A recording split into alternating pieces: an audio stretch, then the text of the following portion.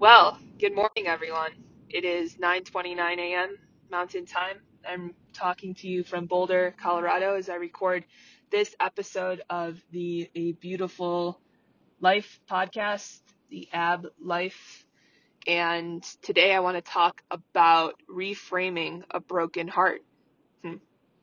As I say that out loud, I think about reframing, like the physical action of reframing. It's putting back together or reshaping a frame. In the mental and psychological sense, it is shifting your perspective, which sometimes takes changing the words or changing which words you choose to focus on, or applying new meaning to something. And Viktor Frankl, for me, has been a big influence in practicing that, applying meaning and getting to choose the meaning through his work of logotherapy, which I learned about through his book, A Man's Search for Meaning. Definitely recommend it. One of the most impactful books that I have ever read. So we're talking about reframing a broken heart.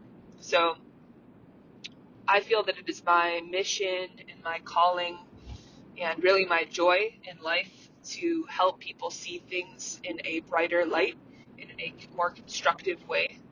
And when we talk about a broken heart, a lot of the things that we think about are sadness and brokenness, right? And heaviness and emptiness and sorrow and pain.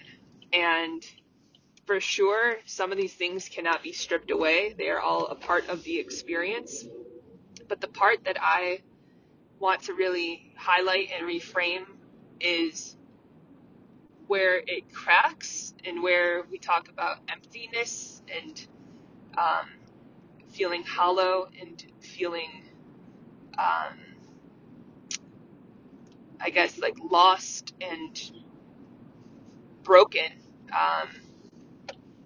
I want to highlight that could be such a gift. And in fact, every single time it is such a gift, because when it breaks, that means that there is a new opening. And there's some Japanese form of art, spiritual art, that really, really honors this. And it's about putting back together the pieces of a broken vessel with gold, and the gold that goes in to the cracks to put the fissures together is the beauty. So it's, rather than broken pieces staying apart, it's let's highlight the space between the broken pieces and what beauty can be created there. And I'm not remembering the name of this Japanese art right now, but I'm going to look it up.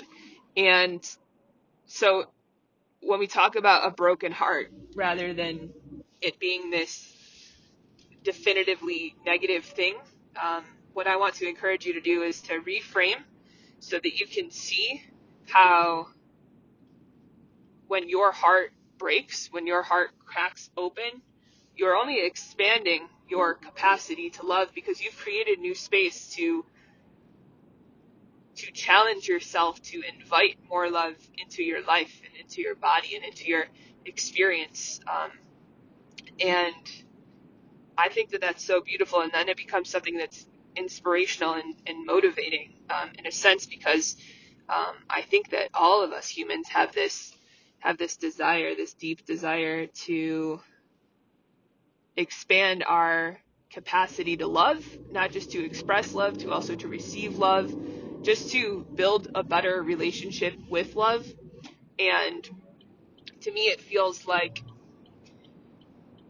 if we cannot escape suffering, if we go by that pretense, that, but we can, well, okay, so I disagree with that. I think that we don't all have to suffer. I think we all experience pain. But if we all are going to have our hearts broken, let's just put it that way, because we're going to be vulnerable and the heart is tender. It's also very resilient. It's also very strong. Then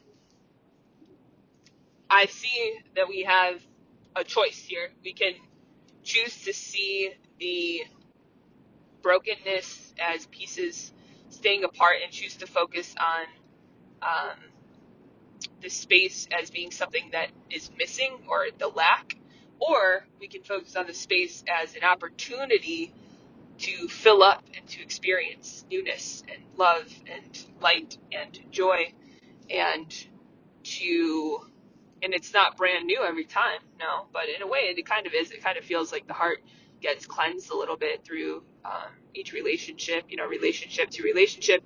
But in general, you are strengthening your heart through the openness that you are leaning into and allowing.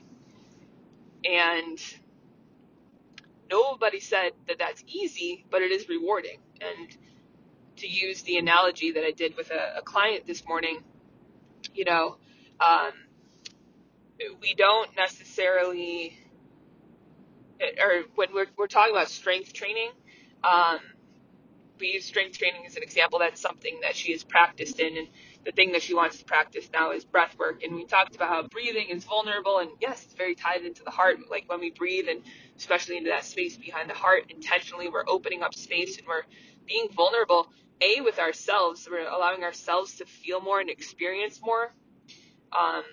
And then that's kind of giving an invitation to being more vulnerable and exposed in front of other people, and letting other people more fully see us, because as far as we can go with ourselves will dictate how far others can go into us or see us. And so coming back to this idea of the broken heart,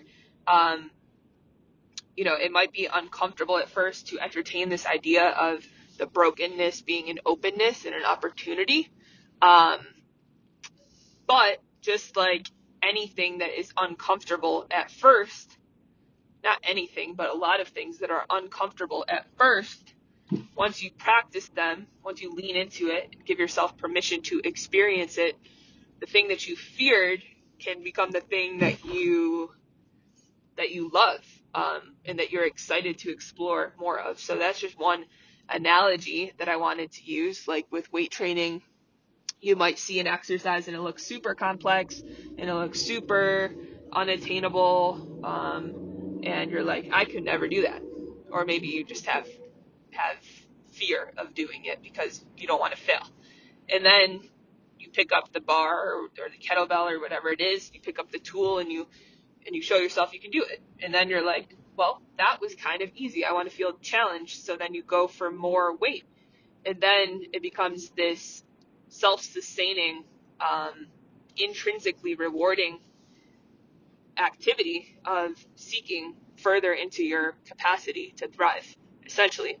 And so when it comes to this idea in the heart with love, and also the heart is the center of bravery and courage,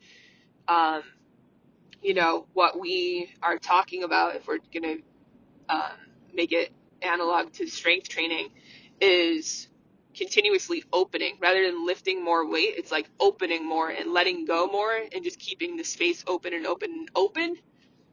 And there's a balance of remaining unattached, letting yourself fill up, and then like unattaching again, but always appreciating further and further and further, and feeling deeper and deeper and deeper and more holy and holy and holy into the love.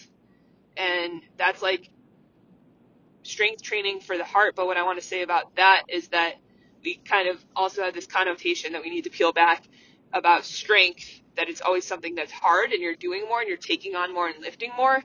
But as you can see, it's very apparent that there is a polarity here of opposites that are working together in strength, because the more that you are opening, the more whole that you are becoming. So that's all that I have today to say about that. We're calling it Reframing the Broken Heart.